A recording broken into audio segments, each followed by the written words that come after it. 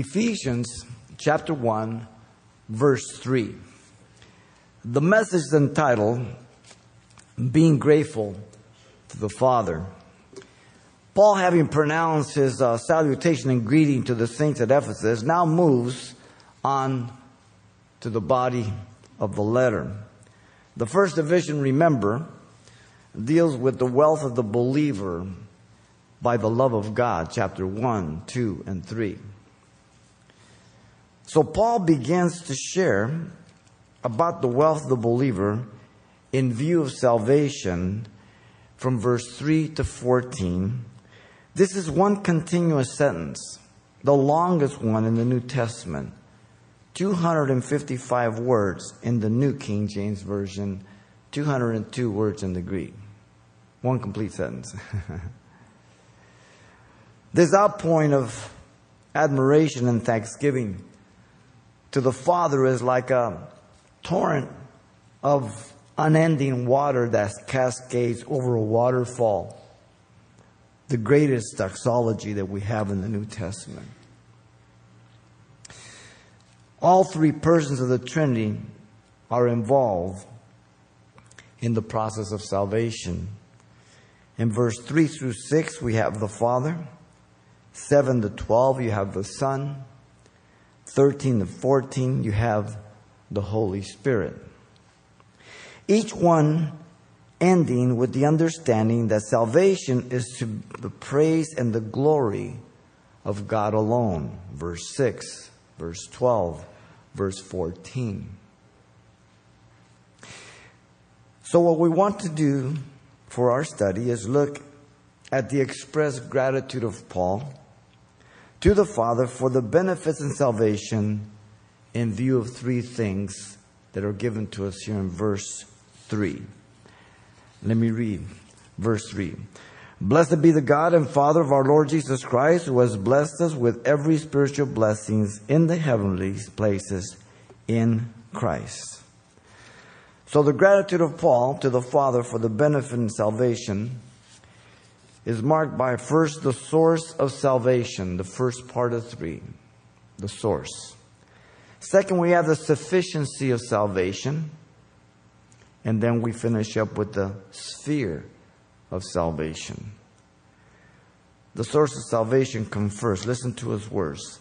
Blessed be the God and Father of our Lord Jesus Christ. The Apostle Paul declared that God is the source of salvation. The reference to God indicates a title, not a name. The word God in the Greek, as you know, is theos, indicating the one true and only God. The word appears 1,183 times in the New Testament, indicating the creator of everything. He is omnipotent, all-powerful.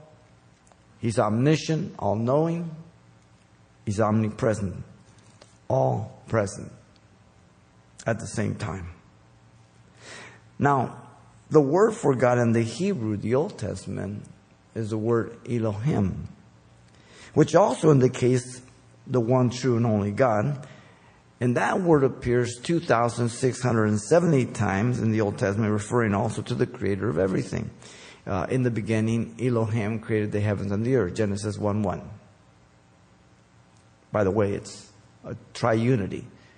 A Hebrew word ending in I am is more than two. El is one, El is two. Elohim is compound unity, 3 or more. So in the very first verse of Genesis, you have the introduction of the Trinity. 3 persons, as we'll see, one God. He equally there in the Old Testament is all-potent, all-powerful, omnipotent, omniscient, all-knowing, and omnipresent. Every word at the same time. Now, notice the term in our context refers to the first person of the Trinity, the Father. The Father is the source or origin of salvation. The Son is the channel of salvation. And the Holy Spirit is the agent for salvation. The source, the channel, and the agent. 3 persons, yet one God, one Lord, one Spirit, one Savior. Yet the Father and Son are co-equal by the titles of God and Lord in the Old as well as the New Testament.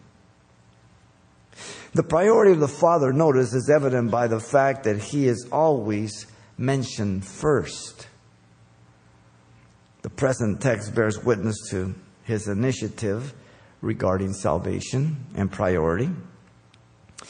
And in chapter 4 of Ephesians, verse 5 and 6, Paul tells us, God the Father placed all things under His, Christ's feet, and appointed Him to be head over everything for the church, one faith, one baptism, one God and Father of all, who is over all and through all and in all. The Father is priority. He comes first. The baptismal formula, if you know, shows the Father mentioned first in Matthew 28:19. Baptize in the name of the Father, Son, and the Holy Spirit.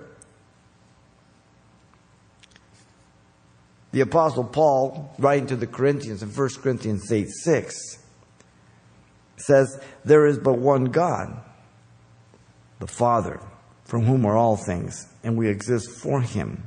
One Lord, Jesus Christ, through whom are all things, and we exist through Him. The Father comes first again. Always the Father comes first. Now notice the Apostle Paul here stated that the first person of the Trinity, the Father, is both the God and the Father of our Lord Jesus Christ. The Father is the God of Jesus from His human nature since the incarnation.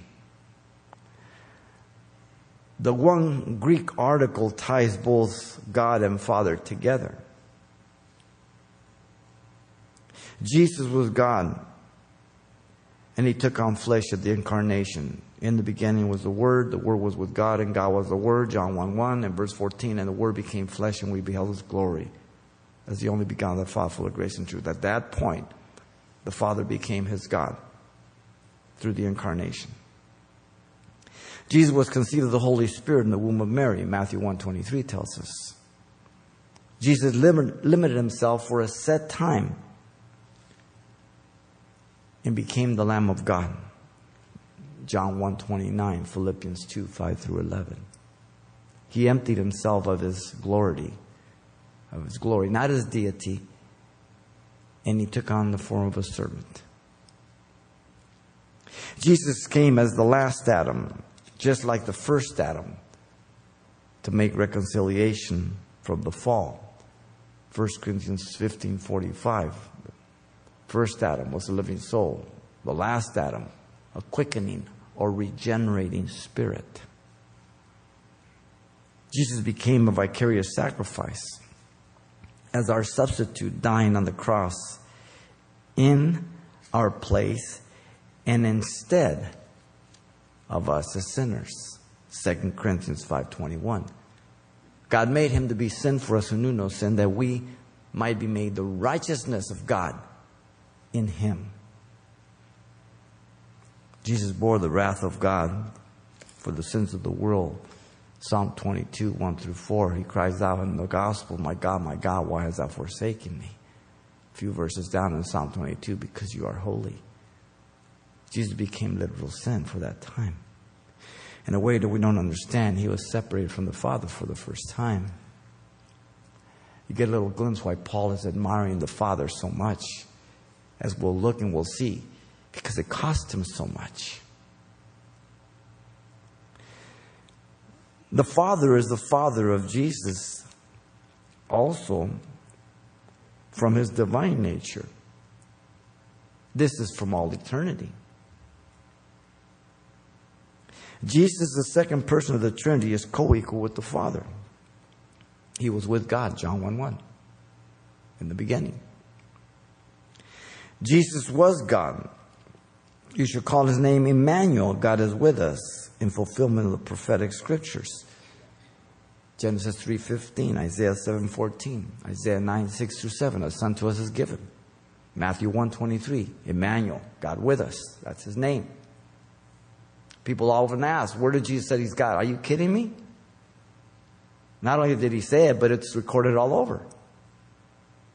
So if you're going to put Jesus, don't put him along with Buddha, Allah, or anybody else. He's unique. He's God.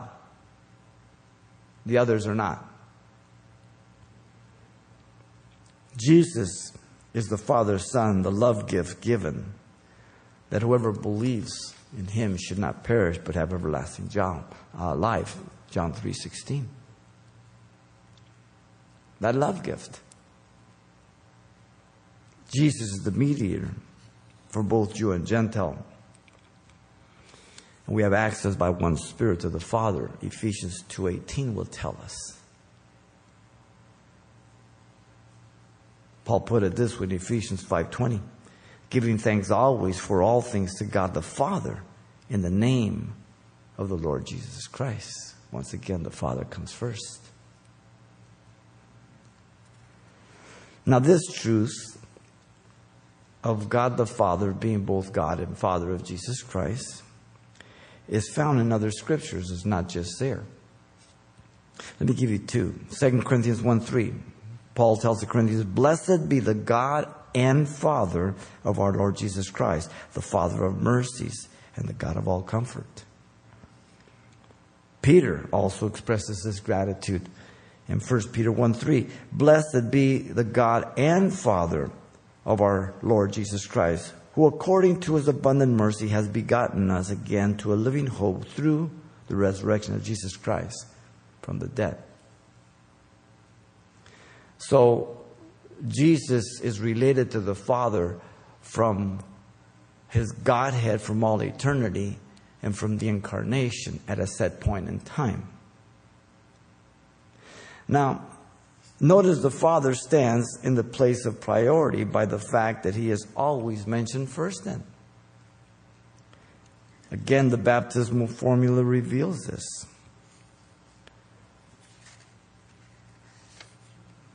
The God and Father of our Lord Jesus Christ, who is blessed forever, knows that I'm not lying. 2 Corinthians 11:31.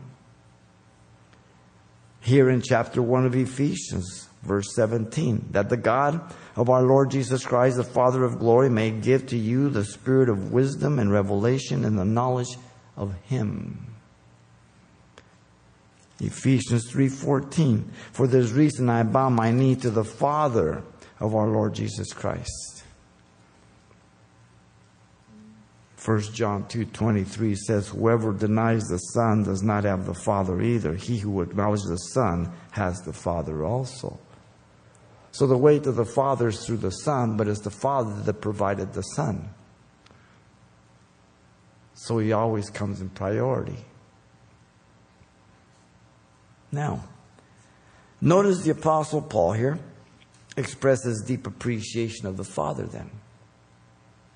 The word blessed is an adjective and it means to speak well of. We get our word eulogy from it. When a person is eulogized, it's usually at a funeral. They speak well of that person. They point out and recall all their good qualities, their good deeds, their kindness. The problem is that at funerals, it's probably the place where more lies are told than any place else. Because nobody's going to come up and say, the guy was a dog. There are some occasions, but it's rare.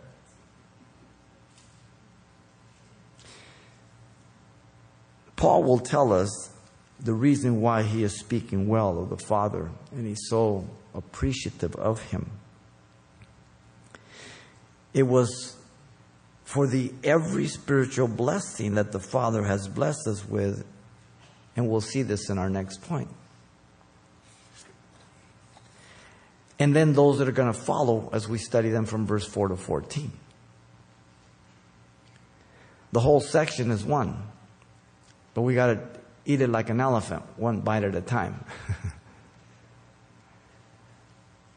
The expressed gratitude that Paul articulated, speaking with such honor and esteem of the Father, has to imply his great sacrifice for sinners. we don't touch that very much in the church. We don't focus on what it costs the Father. And yet every one of us, if we are fathers, understand the pain that it would come upon us if we had to sacrifice our son for the sake of others. Say you driving on the way home and you're in a car and there's a crash and two vehicles collide and one is on fire. So you get out and you tell your son, stay in the car. And as you go over to rescue that one person that is in the burning car, you realize that another car hits your car where your son is, and it begins on fire. And your son is looking right at you. And you've got to make a decision who you're going to save. Because in the car that you're approaching, there's a mother, a father, a baby, and 3 children.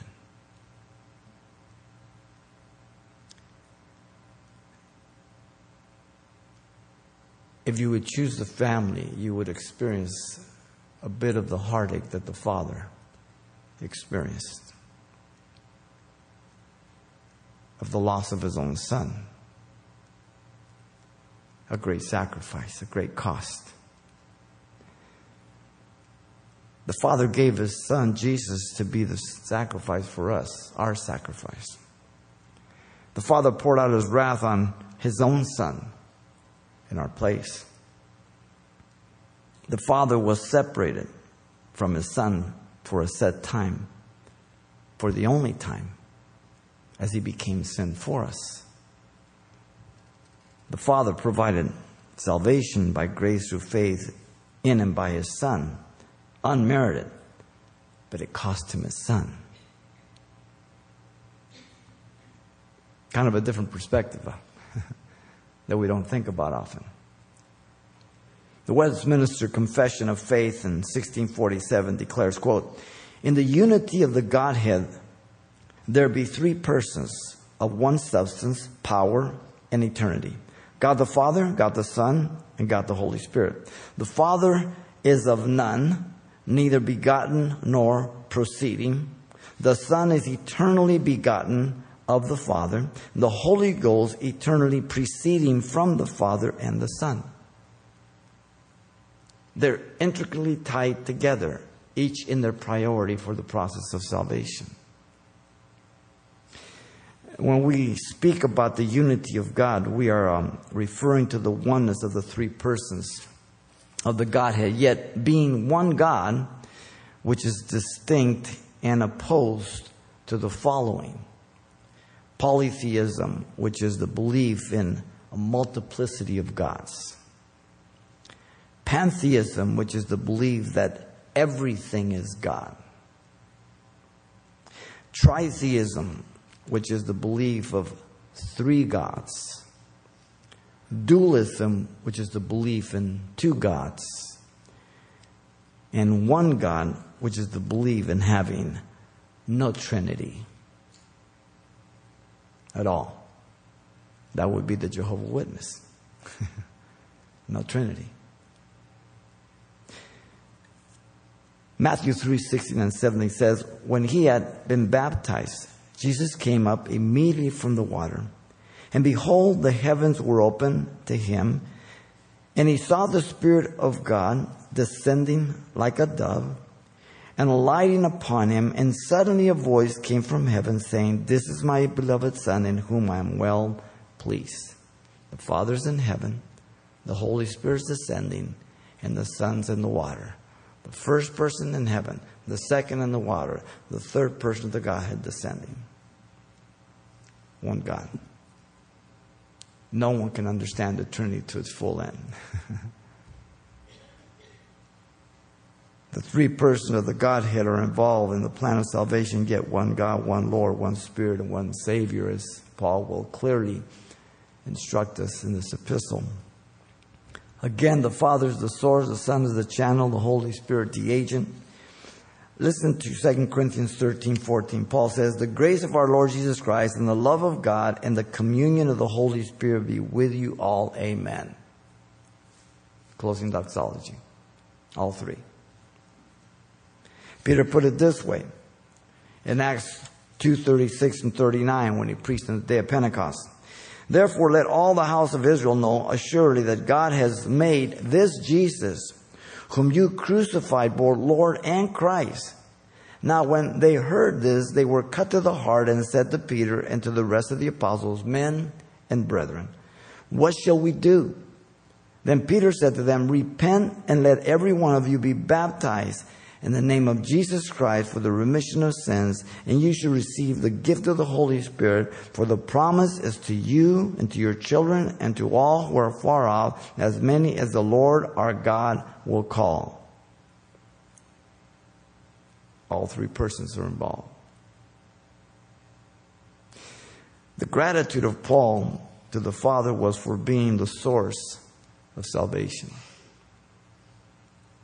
He's just worshiping Him. That's how he opens up this epistle. Secondly, it's for the sufficiency of salvation. The second part of 3. The Apostle Paul revealed that the Father by salvation had also imparted the necessary things to live out salvation. Listen to his words. "Who has blessed us." The gift of salvation is only the start of a new life, as you know, in fellowship with God. The pronoun "who" once again refers to the Father. The Ephesians had heard the gospel of grace, revealing their sinful rebellion against God, and had repented. The Ephesians had been regenerated, believing by grace through faith on Jesus Christ to be the Savior of the world. Ephesians 2:8 and 9. It wasn't something they deserved. It wasn't something they worked for. They just believed who Jesus was and who they were, and they called upon His name. Faith comes by hearing, hearing by the Word of God, Romans 10:17. They now had to live in this fallen world as new creatures, Christ-like. Don't call yourself a Christian anymore. We're sort of deadened to that term. Don't ask people if they're Christians anymore. Ask them, "Are you Christ-like?" They'll go. They'll think twice before they say yes. You say, "Are you Christian?" "Oh yeah, man, Ask them, "Hey, are you Christ-like?" What? Because that's really what you're asking. The ongoing process of salvation is said to be endowed at salvation. Notice, the Father has blessed, which means to bestow or to provide. This time, the word is a verb. Participle aorist active. The Greek scholars tell us it took place and received by them in the past when they were born again. Literally, having blessed, summing up all the blessings in one act. The Father is the force and the focus of this verse. And the following ones in verse 4, 5, 8, 9, 10, and 11. It's the Father. He's the focus. The pronoun "us" refers to the believers. The saints at Ephesus, in verse 1, called saints. Those faithful or believing in Christ Jesus, verse 1 also. Then notice the Apostle Paul described what the Father had blessed them with at salvation. With every spiritual blessing. The nature of the endowment is related to their salvation. Spiritual is the word. It refers to its related origin and control by the Holy Spirit. Pneumatikos, pneuma, spirit, or breath, depending on the context. Ikos, Anytime a Greek word ends in ikos, it means controlled by whatever is the prefix, pneuma, spirit. Those that are controlled by the Spirit. The third person of the Trinity is mentioned in verse 13 of chapter 1, 2:18, 2:22, 3:5, 3:16, 4:3, 4:4, 4:30, 5:9, 5:18, 6:17, 6:18. He's all over. The reference to spiritual is not merely in opposition to physical blessing then, but attributed to the Holy Spirit and its nature. All three are God. Their new life had made their spirits alive, quickened, regenerated by the Holy Spirit. The endowment has proceeded from the grace of God. Notice the measure of the endowment is clear. Every blessing, all that is needed. The word every means each, every, any, all, everything. Nothing is lacking when salvation is imparted to a believer. God does not impart different qualities of salvation to people. A Christian can never say, I cannot. All he can say is, I will not. I will not. When we're sinners without Christ, we can say, I cannot. But we can equally say, I will not. As Christians, all we can say is, I will not. That's disobedience and rebellion. That's not trusting Him, not depending on Him. And that's not making use of the resources that have been imparted to me. The word blessing means benefit. And it's in the singular, summing up all blessings as a singular blessing. It's all there. Nothing's missing. The word is a noun this time. 3 times the same root word has been mentioned in this verse. As an adjective, a verb, and a noun. The gratitude of Paul is for the bountiful and lavish outpouring by the Father of spiritual enablement. To experience salvation to the fullest, to enjoy fellowship with God in salvation. The particular blessings endowed will be mentioned, as I said, from verse 4 to 14. It's much like when we go and we buy a swing set or something we have to put together. We're all familiar with that. Everything is in the box. We get it home, we tear it open, we pour it all out. Start separating it. If we just put it in a pile and we don't take inventory, and the first thing we throw away is the instructions, then we're not going to get the full benefit of what was in the box.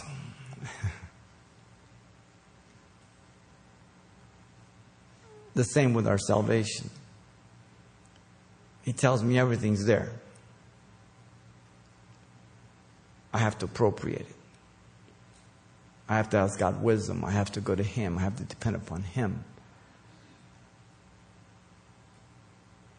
And this comes by growth.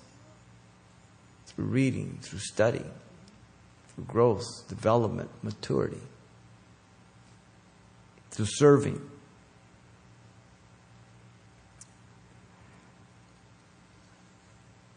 God has given to us a new nature to be able to live a life of godliness. Listen to 2 Peter chapter 1, 3 through 4.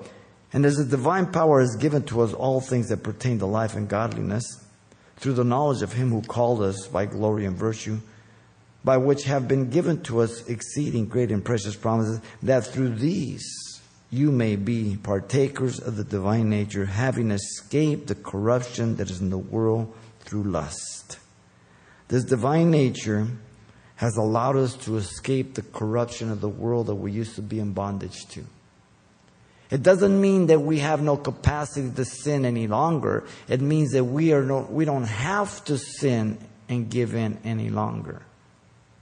As he says, he's given us all things pertaining to life, till the last day of my life, and the quality, godliness. Whoa. I lack nothing except the will. God has given to us a new mind to think with about godly things, the things of God, the right things. Ephesians chapter 4 will help us here, verse 21 and 24. It says, if indeed you have heard him and have been taught by him, speaking of Christ, as the truth is in Jesus, that you put off. So all this stuff doesn't happen automatically. You must be a participant. That you put off concerning your former conduct. He calls it the old man, which grows corrupt according to deceitful lust. And be renewed in the spirit of your mind. And that you put on the new man, which was created according to God in true righteousness and holiness. So I have to reckon the old man dead and put on the new man. I have to deny the old mind and put on the new mind. I have to deny the outer man and yield to the inner man. I have to decrease and Jesus has to increase. That doesn't happen by accident. There is no cruise control in Christianity. It's a 16 speed with a heavy clutch. God has given to us new priorities to live by in this world. Matthew 6:30 through 34 says, now if God has clothed the grass of the field, which is today is, and tomorrow is thrown into the oven, will he not much more clothe you, O you of little faith? Therefore do not worry, saying, what shall we eat, or what shall we drink, or what shall we wear? For after all these things the Gentiles seek, for your heavenly Father knows that you need all these things. But seek ye first the kingdom of God and his righteousness, and all these things shall be added unto you. Therefore do not worry about tomorrow, for tomorrow will worry about its own self. Sufficient for the day is its own trouble. And so the new priorities of life is the kingdom first. God's will be done. And then the rest falls into place. The Gentiles seek all these things. We used to live for those things. You go to work and you're in high school and you have a part-time job and all your paycheck would go into your car. You got to buy rims, you got to buy, when I was in the 60s, the black lights, the strobe lights and whatever, the 6-inch, the Prince Kragers and diamond button, metal flake and everything. Diamond button. So as you're driving down the street, people think you're cool. Yeah? Different priorities. The last priority of all my priorities is washing my car. That's why I get light color cars. I'll wash them, but they're the last. Everything else comes before that. We all have different priorities.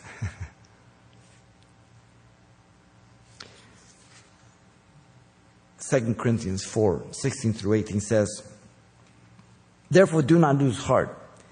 Even though our outward man is perishing, yet the inward man is being renewed day by day. For our light afflictions, which is but for a moment, is working for us a far more exceeding and eternal weight of glory.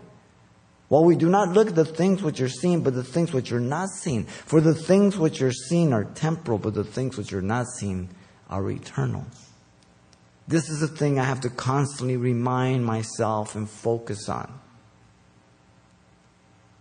so that I'm not moved, pressured, or affected to decide in a stupid manner by what I see or what I feel.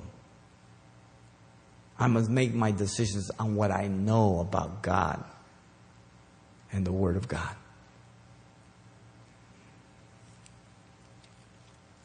God has given to us the Holy Spirit to empower us to live this new life. When we get to chapter 5, we'll deal more in depth, but 18 and 20 says, "Do not be drunk with wine, in which is dissipation, but be filled with the Spirit." It's a present imperative. Keep on keeping on. Speaking to one another. There's the effects of it. Speaking to one another in psalms and hymns and spiritual songs, singing and making melody in your heart to the Lord, giving thanks always for all things to God the Father in the name of the Lord Jesus Christ.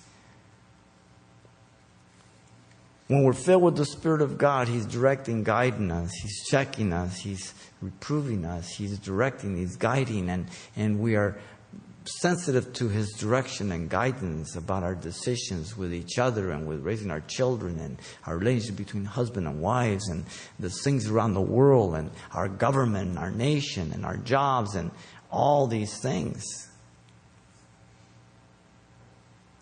The gratitude of Paul to the Father was for the sufficiency of salvation. Notice thirdly, the sphere of salvation. He says, in the heavenly places in Christ. The Apostle Paul pinpoints the dominion or the domain of every spiritual blessing in the heavenlies. Literally is what it says. In the New King James, heavenly. These blessings do not come or originate from the earth, as we have noted. We certainly didn't have them prior to being Christians. They are from the Father in heaven. They are spiritual, not physical. The phrase in the heavenly refers to the spiritual realm of the unseen world, a spiritual reality. If God would open our eyes right now, you would see a host of angels in a battle going on between good and bad angels right now.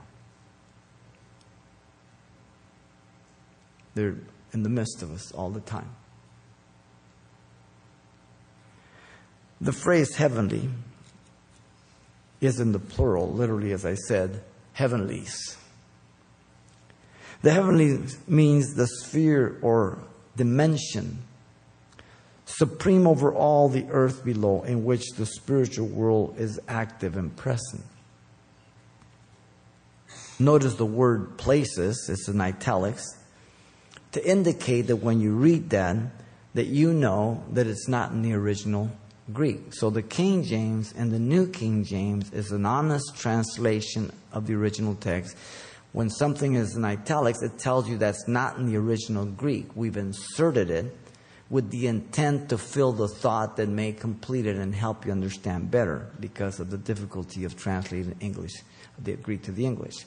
But at least they're honest in their insertion to let you know that they have inserted it in. Okay? Now, Satan is said to be the prince of the power of the air, the lower regions of the atmosphere, deceiving sinners, as we'll see in chapter 2, verse 2. So there's not only the realm of God's angels, but also satanic. But of course, Jesus has destroyed the power of Satan. He's defeated him.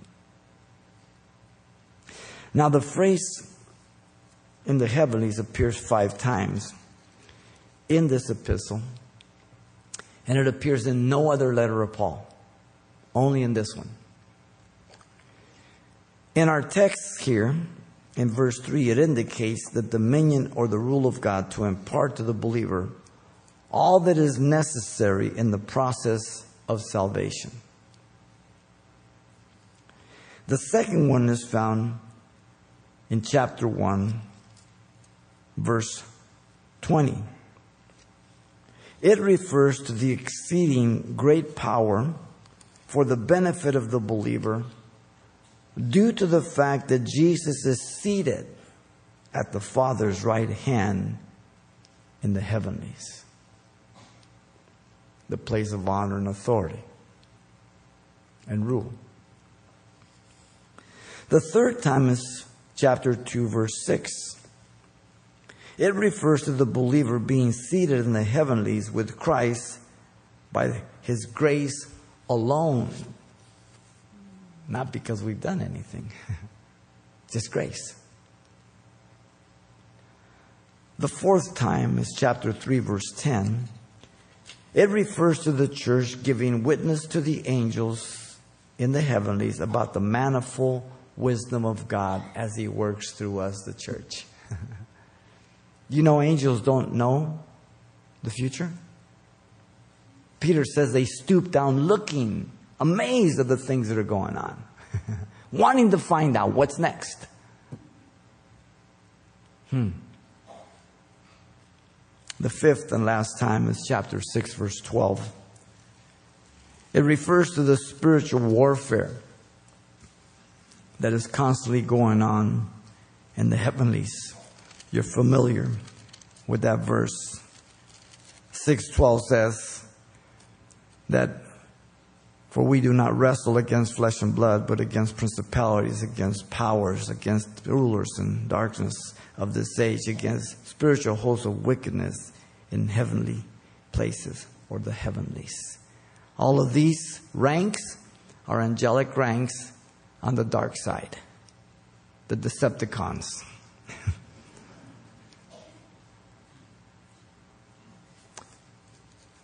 Now, the Apostle Paul also pinpoints the designated person that gives the believer access to every spiritual blessing.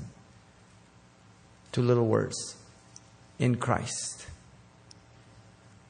The phrase "in Christ" identifies their connected position by being born again. Our position in Christ, not in ourselves, in Christ. Those who believe the gospel, those who believe Jesus died and rose from the dead for their sins, making atonement for them. Those who repent from their sins, becoming new creatures, children, sons and daughters of God. Those who were formerly in Adam, dead in trespasses and sins, separated from God, are now in union with Jesus, in Christ, regenerated by the last Adam. 1 Corinthians 15:45. Those engaged to Christ, Ephesians 5:27. They are the bride of Christ. He's preparing her to present Himself a bride without spot, wrinkle, or any such thing.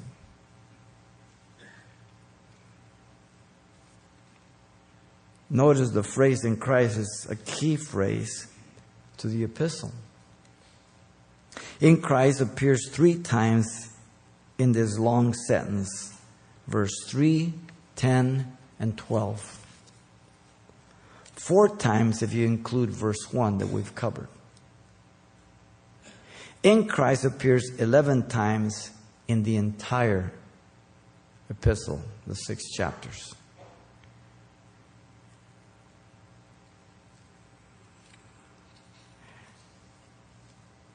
There are 16 references to Jesus by name, title, pronouns, or various combinations in the first 15 verses of the letter, over 30 in the entire letter. In Him, by Him, of Him, through Him, Lord, Jesus, Jesus Christ, Lord, all those combinations. In Christ is a good title for Ephesians. That's where you want to be. In fact, the preposition in the Greek en, appears 116 to 120 times in the letter. 6 chapters. In. You want to make sure you're not out. You're in. Okay? In Christ. So the wealth of the believer comes from the riches of Christ. Look at chapter 1, verse 7. He says, in Him we have redemption through His blood, the forgiveness of sins according to the riches of His grace. 1:18. He says, and the eyes of your understanding being enlightened, that you may know what is the hope of His calling, what are the riches of the glory of His inheritance in the saints. 2:7. That in the ages to come He might show the exceeding riches of His grace in His kindness towards us in Christ Jesus.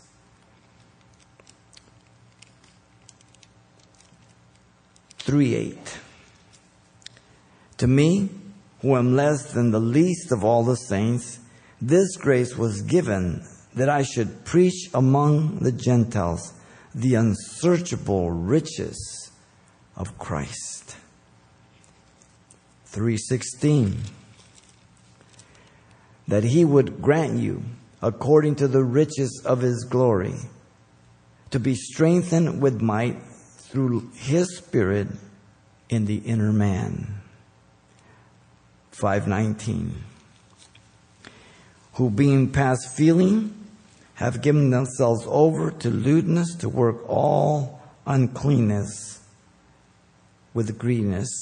But you have now so learned Christ. What a contrast. Before we were poor, now we're wealthy.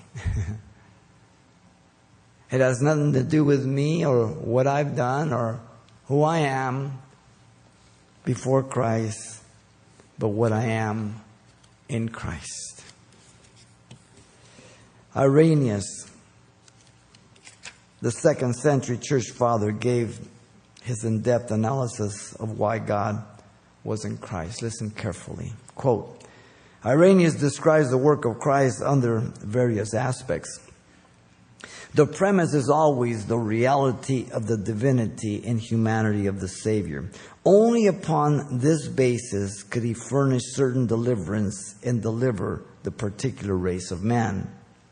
Christ, therefore, became man in order to recapitulate the whole human race in Himself. He embraces in Himself the entire human race and all of human life. When He became incarnate and was made man, He recapitulated in Himself the long line of men, standing surety in compendium for our salvation, so that what we lost in Adam, our being in the image and likeness of God, this we might receive in Christ Jesus. Wow. All by God's grace and love. Salvation is limited to Jesus Christ then. He's the only way. John 14:6. I'm the way, the truth, the life. No man comes to the Father but by me. He's the only name. Acts 4:12. There's no other name given under heaven and earth whereby men must be saved. He's the only mediator. 1 Timothy 2:5. There's one mediator between God and man, the man Christ Jesus. He's the only propitiation. 1 John 2:2. And He is the propitiation for our sins, not ours alone, but the whole world. The ultimate payment to satisfy the righteous wrath of God against sin. Salvation makes us citizens of heaven then. Listen to Ephesians 2:19. Now therefore, you are no longer strangers and foreigners, but fellow citizens with the saints and members of the household of God. Philippians 3:20 says, for our citizenship is in heaven, from which we also eagerly wait for the Savior, the Lord Jesus Christ. We are longing for Christ to come for His church. These all died in faith, Hebrews 11:13 says, not having received the promise, but having seen them afar off, were assured of them, embraced them, and confessed that they were strangers and pilgrims on the earth. In fact, God made it very vivid for me. He's given me a tent to live in.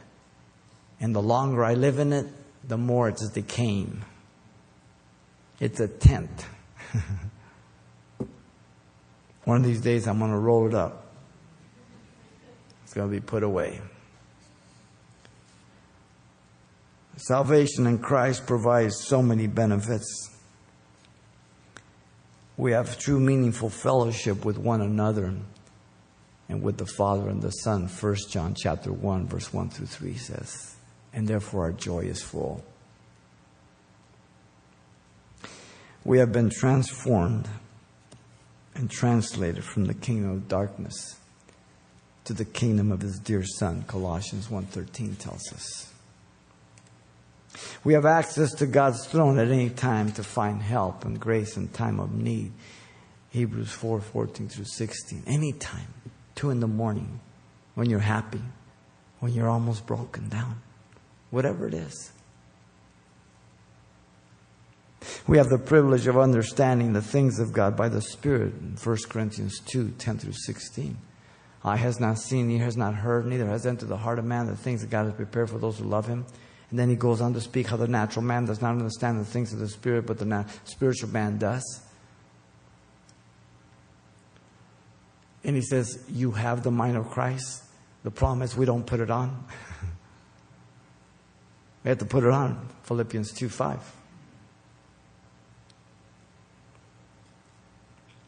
We are able to be fruitful only if we abide in Christ. John 15:4 and 5. Apart from me, you can do nothing. If you abide in me, you will bear much fruit. We are looking for Jesus to come for us in the rapture and be with Him forevermore. 1 Thessalonians 4:16 and 17. He will descend with a shout, with the voice of the archangel, the trump of God, and the dead in Christ will rise first, and we who are alive and remain the second coming will be caught up with the Lord and be with Him forevermore. Comfort one another with these words. Wow. The gratitude of Paul to the Father was for the sphere of Christ, for salvation. I mean, he doesn't even get started. He kind of stuck here. He's having a great time before he gets onto it.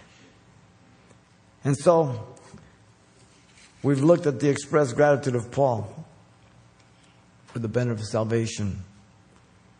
The gratitude of Paul to the Father was for being the source of salvation.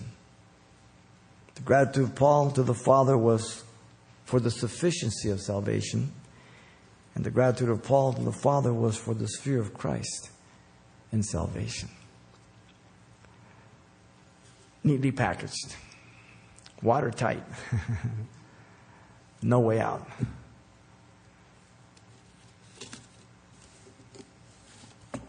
We need to thank the Father a little more often for the Son. Father, thank you for your goodness and love. We thank you for this time and, Lord, for your word. Lord, you continue to teach us, Lord, as we grow through the years. Help us that our mind would not become dull, our heart would not become hard, and that we would always look to you and thank you for everything, Lord. As you're praying, if you're here tonight, if you don't know Jesus Christ as your Lord and Savior, then God has brought you here to be saved, to repent of your sins. You have heard the gospel tonight. Jesus, who is God, became man and died for your sins and rose from the dead. And that if you believe what the Bible says and agree that you're a sinner, then that's the work of the Spirit in your heart, bringing conviction. But He will not make that decision for you. You must decide whether you want to be saved or not. That's called repentance. If you see yourself as a sinner in need of this Savior, Jesus Christ, and you believe He can forgive you and will forgive you, then this is your prayer to Him right now. Maybe you're over the internet. Right where you sit, you can say it, and He will save you right now through grace and faith. This is your prayer to Him. Father, I come to you in Jesus' name. I ask you to forgive me, Lord, for all my sins. Give me a brand new heart. Fill me with your Spirit. I accept you as my Savior and Lord. In Jesus' name I pray. Amen.